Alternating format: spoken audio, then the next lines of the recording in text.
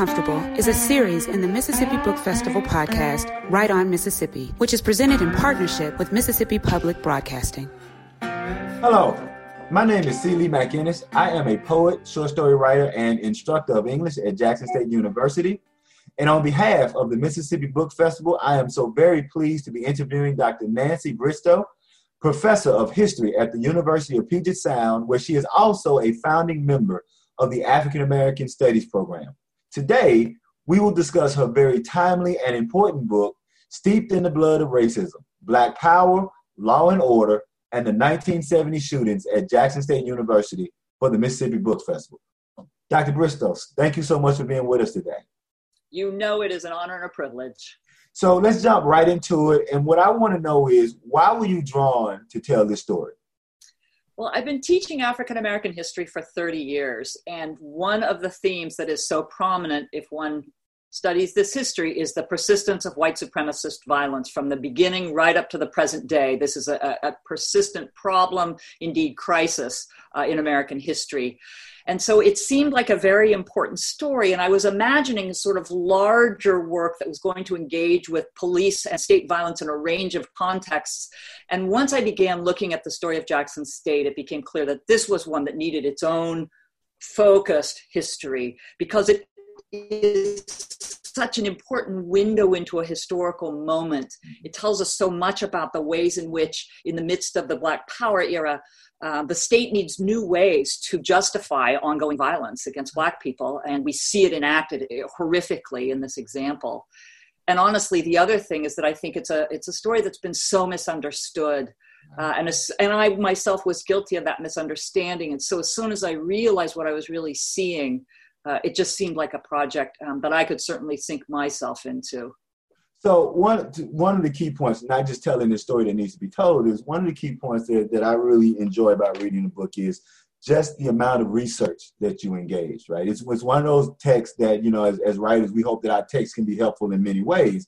And I really think your text can be helpful in how does one research a difficult topic. So could you discuss some of the types of research that were required to complete your book? And I have to say, that was one of the things that made this project both difficult and easy. There were so many sources available to me. It was unbelievable. I was really stunned that Jackson State College, for instance, now Jackson State University, had begun collecting materials immediately. So everything from all the telegrams to the president that he received, letters to the university, those were all saved.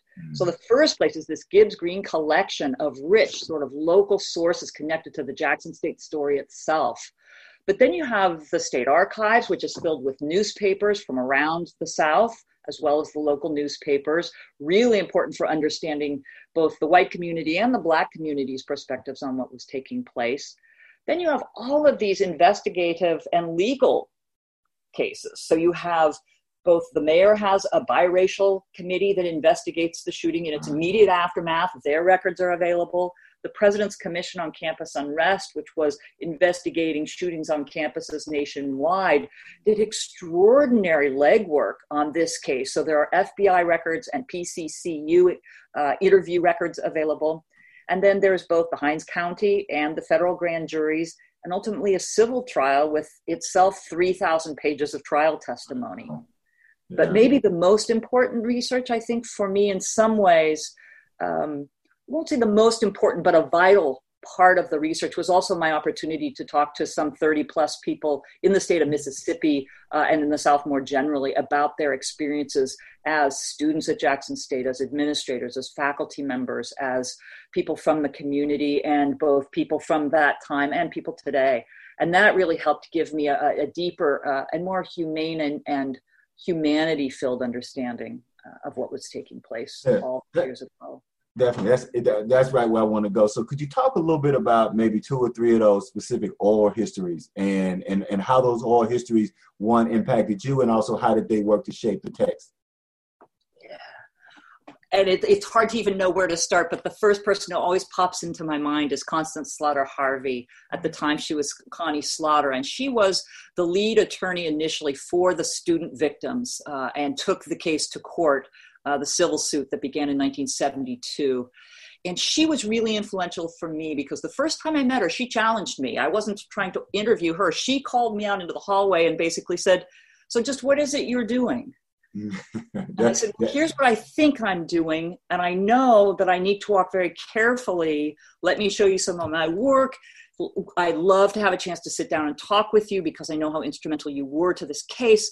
And we developed a wonderful relationship, and she has become a guide and a mentor for me. And she really helped me know from the very beginning that this was a story that needed to be done well. Right. There was no messing around with this story. And then alternatively, she also had such a deep and rich understanding of what took place and of the meaning that this held for the victims. So for me, Constance Slaughter Harvey will always be truly a model for me of the kind of integrity that a person needs to have if they're going to do racial justice work. What about some of the students, maybe? And you know that, I mean, again, I could go on and on, but I immediately think of Vernon Weekly, who was willing to give me an hours-long interview at what used to be called the Penguin right there across the street from Jackson State. And just best hot dogs in the world. Yeah, exactly. And filled me in on what it had been like to be there, the setting before the shooting happened, that they were just hanging out. And then the horror of those 28 seconds and the meaning that it's held for him really through the rest of his life. And I'm so grateful for each of the people who let me talk with them. For me, it's like, it's such a gift. You can't measure that kind of gift. It's immeasurable. And yet also so fundamentally important and something that I will always feel grateful for. What do you think was one of the most difficult parts of the research, or the most difficult hurdle you had to cross? And you've gone right to it, which is, in fact, again, in some ways, those oral histories. Not because I don't say enjoy, but, really, these were really important experiences for me that I was so grateful to have. I was glad to be in the room every time.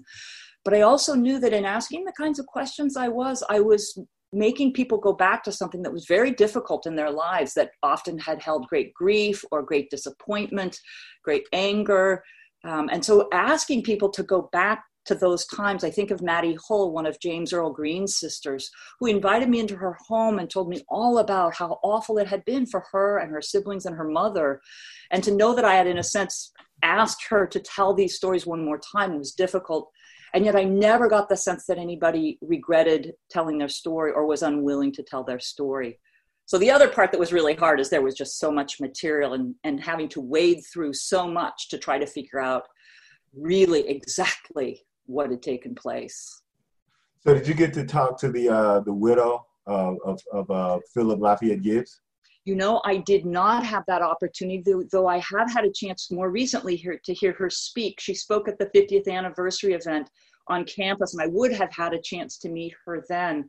But yes, Dale Gibbs is a remarkable woman who has raised two remarkable sons. She was pregnant at the time Philip was murdered, right, with the second son, as you may know. I didn't have a chance to speak with her, but have really appreciated the opportunity to learn from her in the months since actually I had finished my project. So there's a lot of misinformation about the event. And so the question for a researcher is, how does one decipher or navigate the large amounts of misinformation about the event, about the shooting, and about the aftermath and the trial? And in some ways, it's not different from any other history. We always have to read our sources, quote, against the grain, right? Every source has an intention. We're trying to tell our audience something, whether we're being interviewed or writing a newspaper article or actually testifying in a trial. We always have, in a sense, an agenda. We have an intended meaning, but there's always something else going on. And so that reading against the grain, putting things in their context, who's speaking, why are they speaking, what context are they speaking, what was their relationship to the events? And over all of it is, of course, having to wade through, pull apart the shadow of the veil of white supremacy. So always having to work against that powerful force that ran through so much of the sources. But again, that's what historians do for a living. And so it was a difficult challenge, but one that always sits at the center of historical work. Can you talk about maybe one or two, but even one of the things that a piece of misinformation or things that people get wrong that you were able to correct in your research? Where would I start? I think the most obvious that there could have been any reason the police should have opened fire that night. There is no explanation that warrants what took place that night. Right. Every possible explanation that has been given has been both disproven, and in turn, even the kinds of misinformation like, oh, there was a sniper up in the dorm. Well, A, there wasn't a sniper up in the dorm. To be very clear, there was no sniper in the dorm. The police lives were not in danger at that moment. But even if there had been a sniper, police do not get to just open fire on a crowd willy-nilly. Right. That's absolutely against all protocol. Right. So I think the most important thing to take away from my research is this was an unjustified, inexcusable, white supremacist motivated murder of young people. Yeah, and when you think about some of that misinformation, right, and what do you think about the notion of the findings that there weren't just bullets at the dorm, right? They were almost firing at a 360-degree angle. And so what does that tell you about what more we need to know about the event? Well, certainly it tells us, one, that this set of officers were completely unprepared to engage with a large group of people. They had even if they'd been sent in and felt there was a crowd that needed controlled, which was simply not true at Alexander Hall, they were not trained for that. They entered the circumstances with a preconception of who these young people were. They were looking at everything through a white supremacist lens and saw dangerous criminals where what was going on were young college kids enjoying a hot Mississippi evening. As I think it was Vernon Weekly who even said, I was down at Alexander Hall because that's where the girls were. That's where the romancers was. People were hanging out, listening to music and having a nice time. So again, they were overreacting. They were underprepared. They were armed to the teeth. They brought a tank with them, for heaven's sakes, which they often, I know, took to Lynch Street. Yeah. And so there's Thompson tank. Yeah, exactly. And then not only do they shoot where they suggest there could have been a sniper, but they go up and down the dormitory and 360 degrees around. There is no justification for that kind of action. And that's why I know some people believe that this was a planned attack. Whether some officers had it planned, whether everyone knew it was a plan, I never found evidence for that, and yet their actions suggest that could have been a possibility, and I can see why people could reach that conclusion. I like when you talk about, Weekly saying he was there because the girls were there. I remember talking to Eddie Jean Carter, and she was telling me what she was doing that night. So along that line, can you tell me one or two stories that when you were interviewing folk that just kind of humanized the whole event for you? The event, the shooting itself, or the broader story? The broader story. Yeah. Eddie Jean Carr, it certainly comes to mind immediately for me, Eddie G. McDonald. She talked about having been in her dorm room, and her roommate was Philip Gibbs' sister, Mary Gibbs, and they were just hanging out, and you can see exactly how it would work. The young women were supposed to be inside the dormitory, so they're hanging out the window, messing around with Philip, right? And they're jawing back and forth and teasing him, and you can feel the sort of levity of the evening. And then she says, and then a bottle crashed, and all hell, everything broke loose. Right. And then she goes on to talk about just how awful it was to be there and to see and to hear what was taking place. I mean, the level of trauma for those young people is unimaginable to me, having not myself lived through anything like that. So her story immediately comes to mind. The other story that comes to mind immediately for me is the story. Okay, give me a minute. I'm going to have to pause for a moment. No, go ahead. I'm going to start this answer again in just a second because I'm blanking on what was Spoonie's full name. I'm so used to thinking of him as Spoonie. Spoonie, yeah. Oh, I wish we had Lat Baker. Oh no, I got it right here. I just need a second. Okay. I'm just blanking completely. That's so humiliating. No. Take your time. But you know how memory works.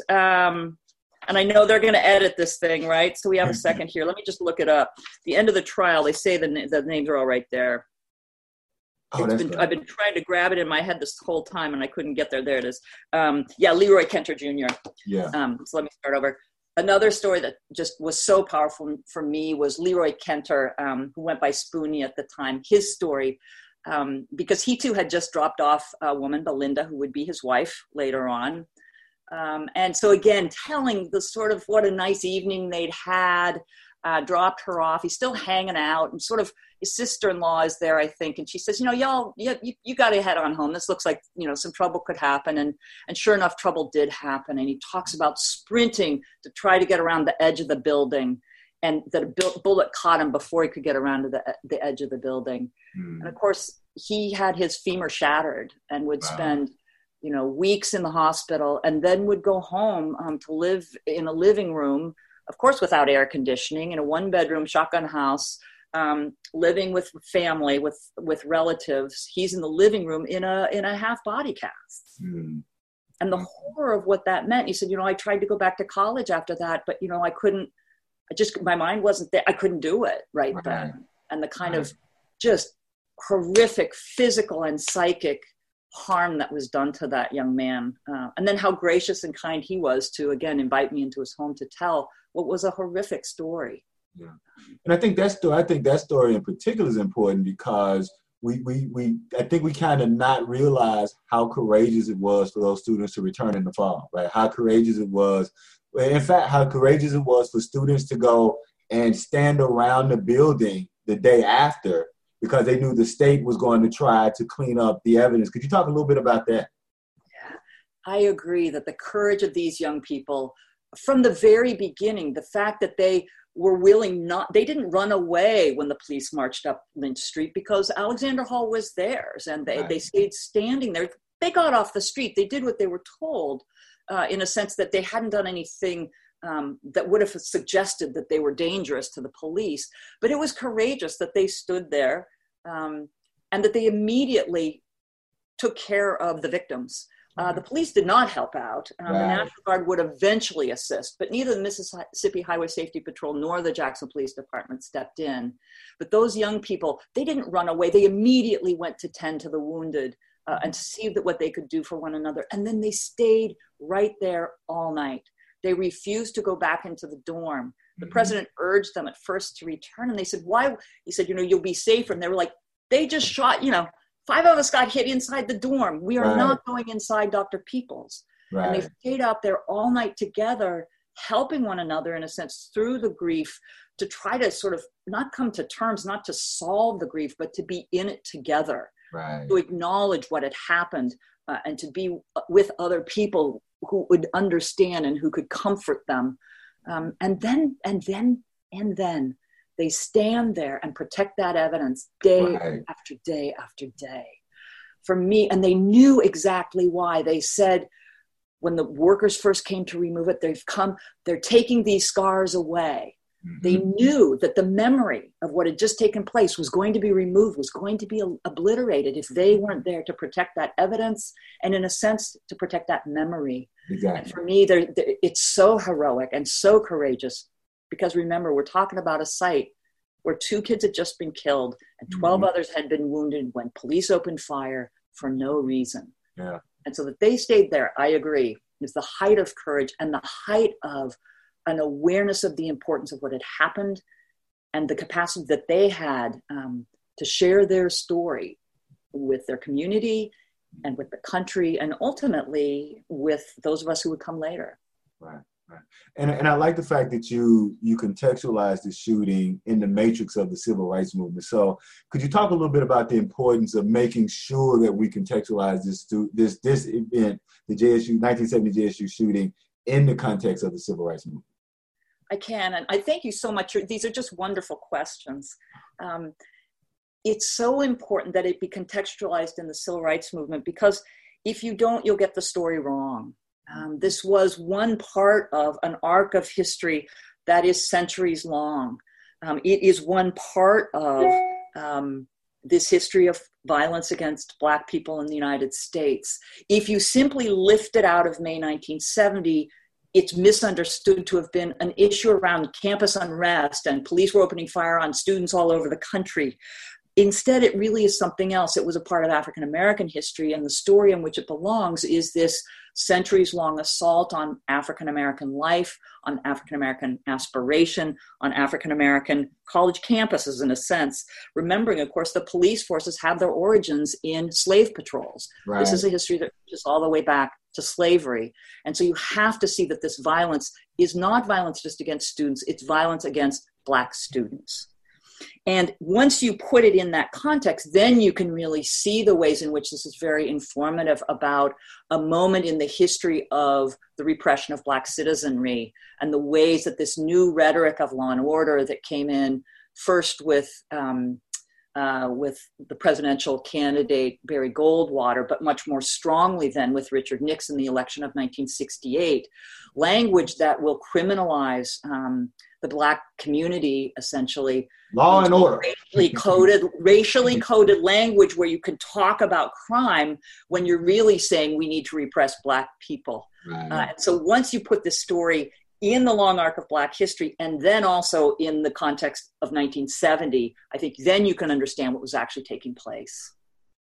And you always made me think about how this is just after the Kerner Commission report, right? So the Kerner Commission is saying you need to fund education, right? You need to, create more equal communities across. And of course, America's response to its own, because I tell people the Kerner Commission was America's report. It wasn't Black people's report. It was and what does America do? It does the exact opposite by starting building more prisons and having even more oppressive law enforcement. See, I think you're right on the head with that. Yeah, in fact, and the militarizing of the police, right, is underway just at this historical moment as well. So exactly. You're absolutely right. That's what's taking place. And we have to remember, too, this isn't the first time that students had been shot in the United States, right?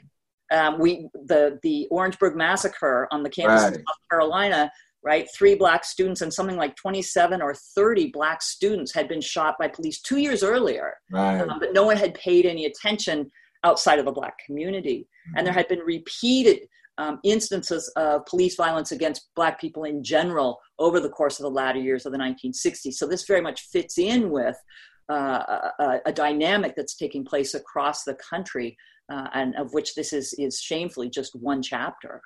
And I think that gets us directly to 2 individuals that are harmed or were murdered and harmed before this, Ben Brown and Mamie Ballard. And so could you talk a little bit about how your research kind of posits both the Ben Brown murder and the Mamie Ballard assault, right, both in the area of Jackson State to the 1970 shooting?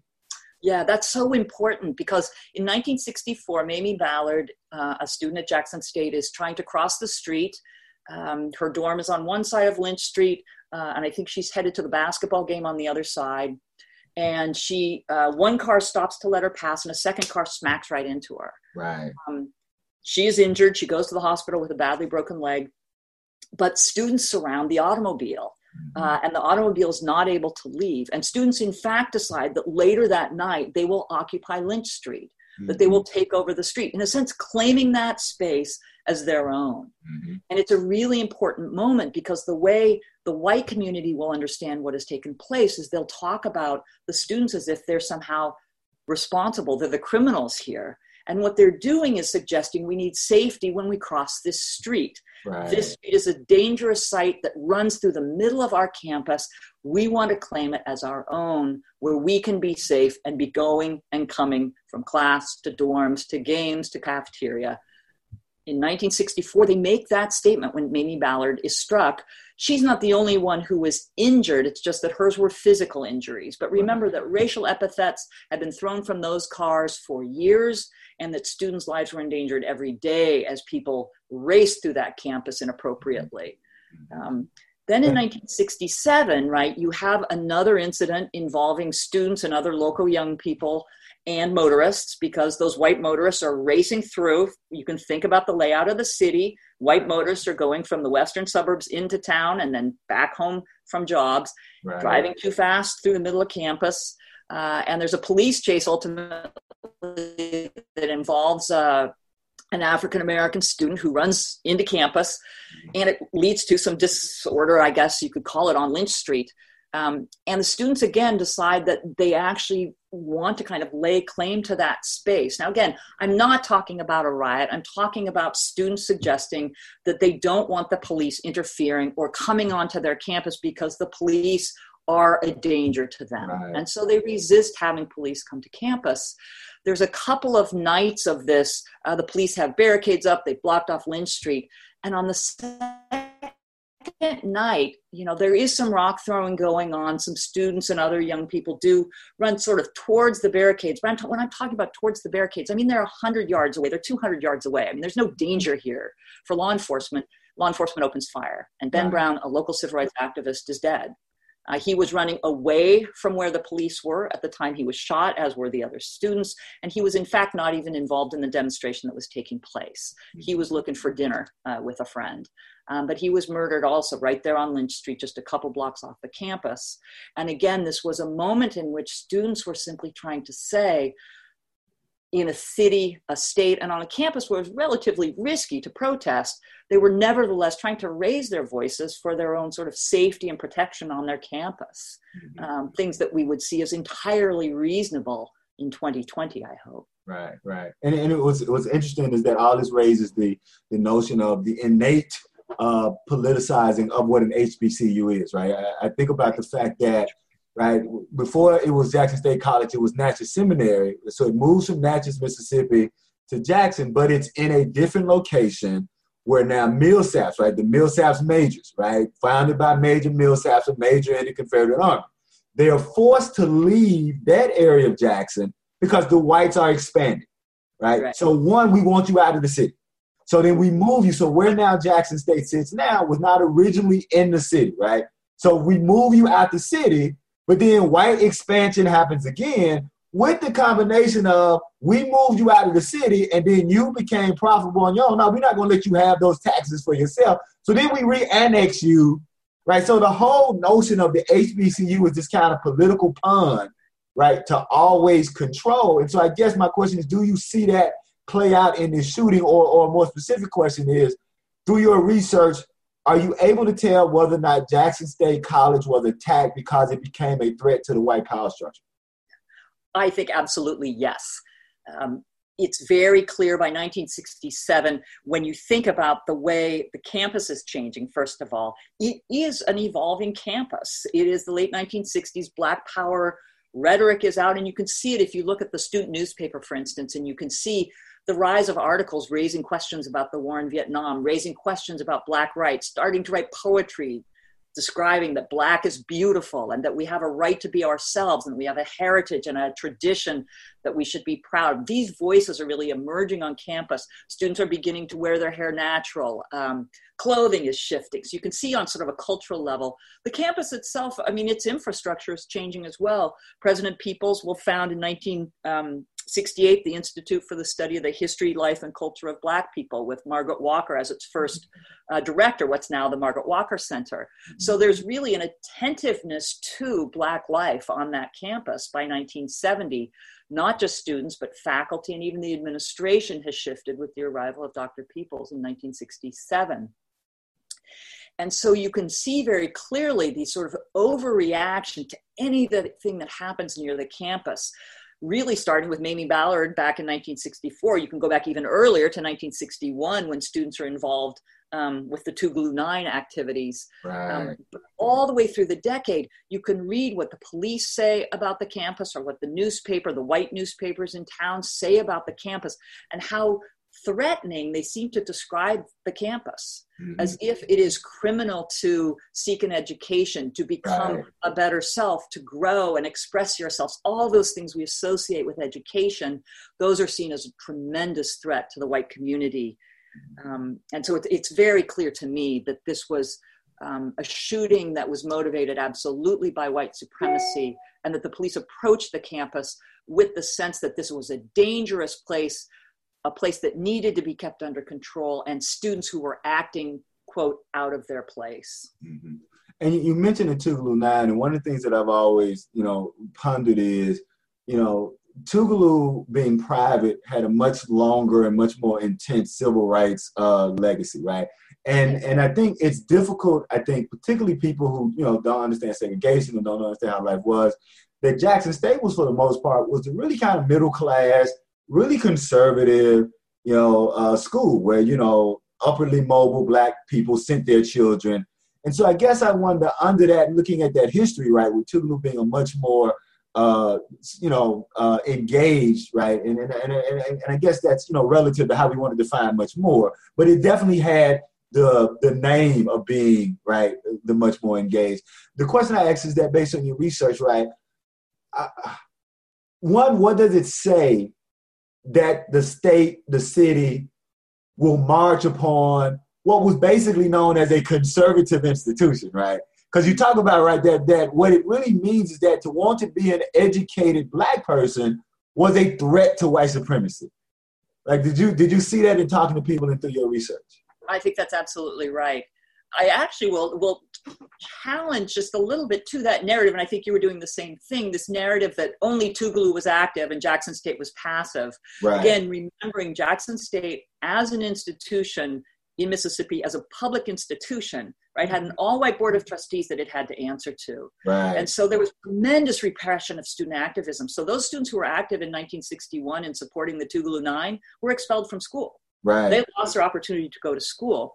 Many of the students who went to Jackson State were not from the middle class. Many of the people I interviewed were actually the children of sharecroppers who were the first in their family to go to college and who went there knowing that the whole family was counting on them. Right. They were not there to get themselves in trouble. They were there to get an education and help their family emerge out of sharecropping if it was all possible, to help their siblings get to go to college. So a lot of pressure on the students that were at Jackson State to stay out of trouble, and very clear public rulings, whether it is expulsions or the kinds of rules that the Board of Trustees was putting in place, that to step even a hint out of, the straight and narrow, to take on any kind of protest or Black consciousness organizing was to put your own education at risk.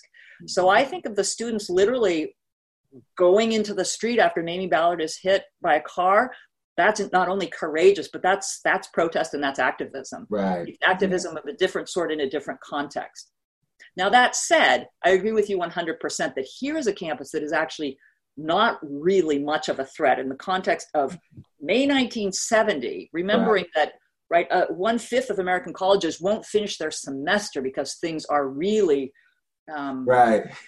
This is a very wild moment in American higher education, let's say, with the national student strike.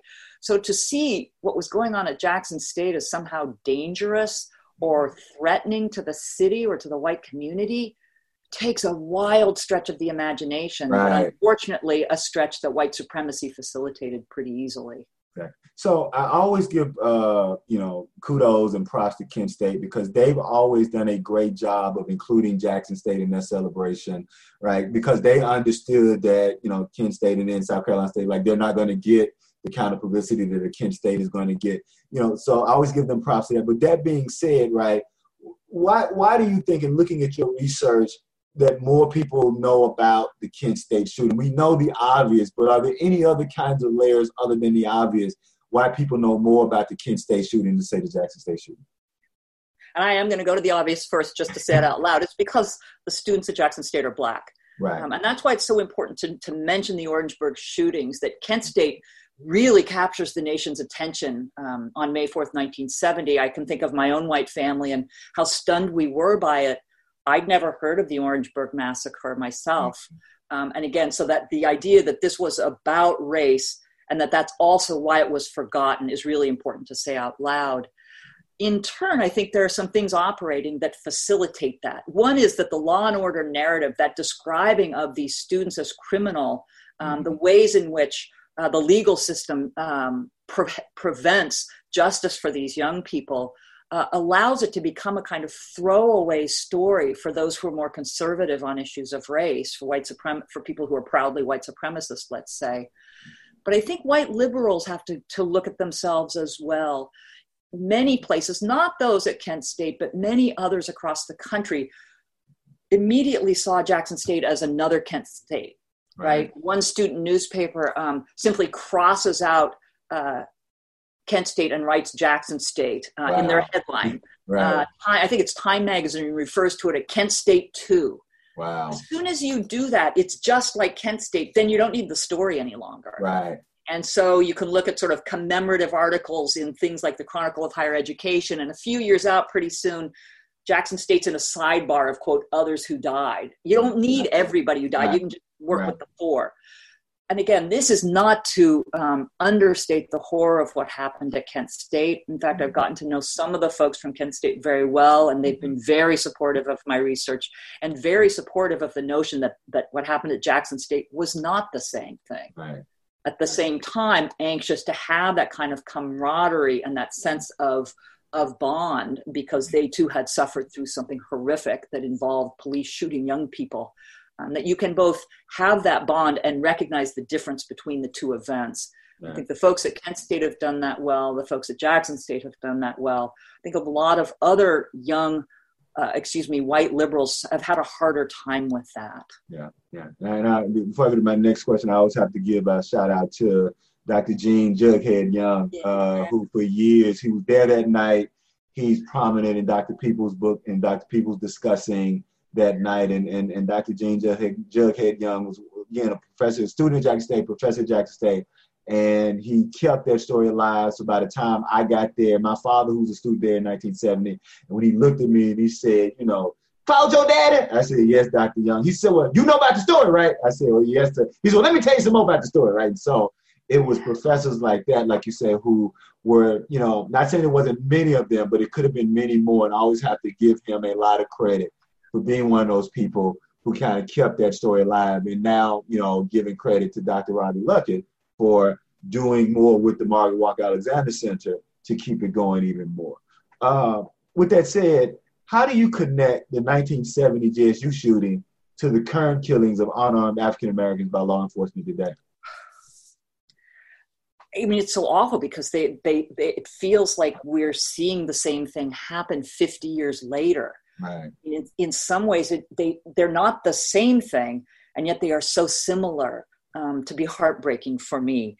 I mean, both are part of the long arc of this history of the state's use of violence to contain Black life. I mean, how horrific that in the midst of COVID-19, when people are saying, "I can't breathe," right, we then have to listen to someone murdered, right? George Floyd can't breathe. That this containment of Black life is not just in the police shootings, it's in the carceral state, it's in the failure of the healthcare system. But these shootings and the George Floyd murder are so similar because they are part of this long effort to strangle Black life, if you want to put it in the most direct terms. They both show the continued disregard for Black life. They show the continued militarization of policing in this country, in particular in communities of color. And I think maybe the most important thing I want to say is that the same kind of trauma is being meted out. People are again suffering. It is so reminiscent of the ways in which lynching could terrorize entire communities. The murder of George Floyd didn't just terrorize him or his family or his city. It terrorized the entire country, right? It has sickened everyone with regard for the well-being of Black people, but especially, of course, it has terrorized the Black community, just as the shootings at Jackson State did, and just as lynching has. And that gets us to, let's talk a little bit about the trial and some of the most, the things that you found in your research about the trial and what you hope people get from your book about the trial after the shooting. And to be clear, because there was a trial, but then there was also a hearing on, right? So you had the federal hearings, right? And then you had the actual civil trial. And so just, talking about all those different things that were happening. Yeah. So there's both a Hinds County grand jury and a federal grand jury. The Attorney General actually visits Jackson and promises that his department will do everything in its power to make sure that justice is done in this case. And then the federal grand jury, the head of the grand jury is appointed, and it's this raving racist. It's the man who helped get off Many of the people who we now know were responsible for the murder of the 3 civil rights workers during Freedom Summer, for instance, he had used the N-word from the bench in describing civil rights activists. I mean, this guy was horrific. He resides over the federal grand jury, and so of course there's no indictment there. And the county grand jury borrows from his charges to the jury in their own charges. And so again, no indictments against law enforcement, which leaves the only option for the victims of the shootings to be a civil suit, which 3 of the students, Twain Davis Whitehead, Leroy Kenter, and Vernon Weekly, as well as the families of the 2 who were killed, the 2 who were murdered, Philip Lafayette Gibbs and James Earl Green. The only option then is to file a civil suit. And from the very beginning, Constance Slaughter, now Constance Slaughter Harvey, was on the campus talking with the students, helping them organize, think about the lawsuit, getting them organized. Eventually, she would be joined by a New York law firm. There would be tensions with that New York law firm, make no mistake. And Connie would eventually be largely silenced in the courtroom because of tension with one of the partners of that law firm, something that I think really harmed the case. That said, they did an amazing job preparing for the trial with Connie's leadership and that of several other people, and prepared an extraordinarily strong case against the state, the city, and law enforcement. Unfortunately, the jury they faced, all white, they went in with white supremacy in full force, and the defense attorneys were able then to manipulate the sort of white supremacist stereotypes about African Americans to paint the young people who had been assaulted as criminals. Right. And to read that trial testimony is absolutely heartbreaking. The way that these kids were treated on the stand, the kinds of questions they were asked about what they'd been doing that evening, bringing up things like what was the blood alcohol level of Philip Lafayette Gibbs, like that has some relevance to this trial. And in the end, humiliating, in fact, James Earl Green's mother on the stand, asking her completely inappropriate questions. And it takes them very little time to find for the defendants, for the police officers who had fired, and for the leadership who had allowed that to happen. It's a really horrific case. If you want to study in how white supremacy can destroy the courtroom, that trial transcript is worth a read. There's 3,000 pages of it. And it is vital for understanding the way our criminal justice system can be misused and can, instead of actually allowing justice to be done, can cause further injury, in a sense, to the victims of a crime. And that's exactly what took place. And I know Attorney Slaughter Harvey talked about also the psychological damage on her, on those 3 students, and just on the Jackson State community and the Black community at large, right? That not guilty verdict, and how it really psychologically damaged a movement toward greater equality. Exactly right. Imagine the time and effort that went into that. And they knew that they would probably lose in the first trial because it would be a local trial, right? It was happening in Mississippi. The hope was that on appeal they could be victorious. And in fact, they were. Right. But there were no damages because they were all covered by sovereign immunity. And so when they then tried to take it to the Supreme Court, they were unable to get the court to hear the case. Right. And so to know that they had proven the truth, they had been told that they were right, but nothing we can do about it. Right. So no apology, no damages, no restitution of any form through that trial. The cost of that for the individuals who pursued it, in terms of what you can believe in, how you can feel about the place you live and the community around you, I can't imagine the kind of devastating damage that wielded. But yes, people have shared with me that it was indeed terribly damaging.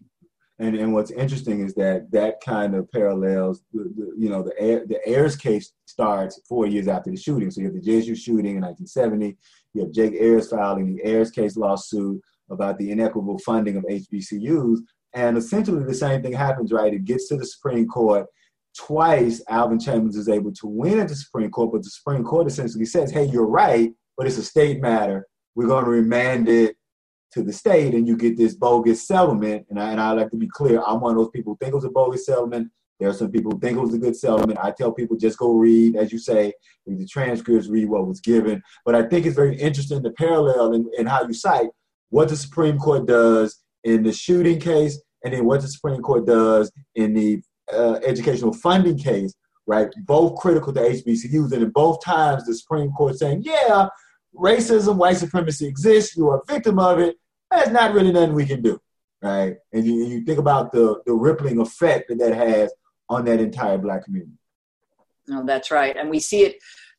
It's the problem that we hear not only in that part of our government, in the Supreme Court, in the judicial branch, but I think it's something we suffer from in the legislative branch as well, where this idea of, well, we need to leave this to the state, we need to leave that to the states, that leads us into some really problematic directions, that we do need a sort of federal presence to truly stand up for what justice should look like in this country. And for me, that's where the linkage to the COVID-19 crisis, it feels more direct than I wish that it did, that we could be living in a community that's so inequitable, even in 2020, because we haven't acted at the legislative level to really make sure that states can't run these really inequitable systems. So there is a reason we are a nation as opposed to just a collection of states. Right. And I wish that we would enact that more strongly in more cases. And certainly the case of Gibbs et al. Right. Versus the state of Mississippi, I wish it had gone another way and that the Supreme Court would have taken up the case. So a couple of final questions, and again, we thank you so much for not just your research, but your time. So, recently the state of Mississippi has voted to remove the Confederate emblem, from its flag, and a lot of people, glad about that. I'm one of those people that I want a little bit more substance than symbolism. But I thinking about the Jackson State shooting, and thinking about the trial, and thinking about the Ayers case, and thinking about all the inequities that continue. Right. So after the removal of the Confederate emblem, right, based on your research and based on how you were looking at the present through the lens of the JSU shooting, talk to us about some things you think the state can do to really rectify, right, the wrong that happened from the JSU shooting, even earlier than that, to today, and the way that education is funded in Mississippi. Tell you what, the first answer I have is don't ask me, ask local African-American leadership about this question, because it seems to me what you really want to do is talk to those who have expertise and experience with the exact conditions, the exact situation, the exact crisis that is Mississippi. There are people in your state ready to answer those questions. I'm guessing you're one of them, in fact, Seeley, who should be asked that very question and should be conferred with. Those folks should be in the leadership roles of making the kind of change that your state and my university and your university need to be making. We need to turn to those who are expert, who have the training, the experience, to answer the question, which is a very serious one, which is how do we reckon with the racial past, with the mistakes, with the horrors that we have lived with and that we can no longer allow. Now that said, I would turn to a couple of other things. One is we have to take on the carceral state. We have to dismantle somehow this prison system. We have to demilitarize the police. Some would argue for complete defunding to complex route, certainly thinking about defunding and putting that funding into the places it belongs, like education, mental health, right, drug rehabilitation. That's what we need to be doing. We need to redistribute how we're spending our tax dollars. And so taking on both the carceral state and the way police is funding and the other things that are not funded, those are things we have to do, it seems to me. Again, that's not just Mississippi that needs to do it, but every state in the union that needs to be taking on those questions. But again, for me, the real answer isn't to ask somebody like me who doesn't know the contemporary situation well. You might ask me to fill in on some history, but there are local leaders who should be taking charge, who should be asked to take charge and given the authority and the funding to do what's right. So I want to make sure that people get a good shot of Steeped in the Blood. Right, you can pick it up at any bookstore. So I want us to leave with, tell us something or the one thing that you want readers to get from your text. And I know there are many things, so that may be an unfair question, but if you're saying, okay, the one that, leave with this, what happened at Jackson State College that night of May 14th, 15th, 1970 was born of white supremacy. And it was an incident of state violence against young people that was part of a long history of white violence against Black communities of color that has damaged the nation as a whole, and that this is a history that all of us need to know in order to make a better present and really imagine the future that we want to have. I think that's a great point to leave it. Again, my name is Celie McInnes, and we want to thank Dr. Nancy Bristow for her wonderful book and our wonderful talk. And on behalf of the Mississippi Book Festival, we thank you guys for joining us. And please continue to come back for all these wonderful panels that we're having, and you will see the Mississippi Book Festival back in 2021. Dr. Bristow, thank you so much. No, thank you, Celie, and thank you, Mississippi Book Festival. What an honor. Thanks. Uncomfortable is a series in the Mississippi Book Festival podcast, Right On Mississippi, which is presented in partnership with Mississippi Public Broadcasting.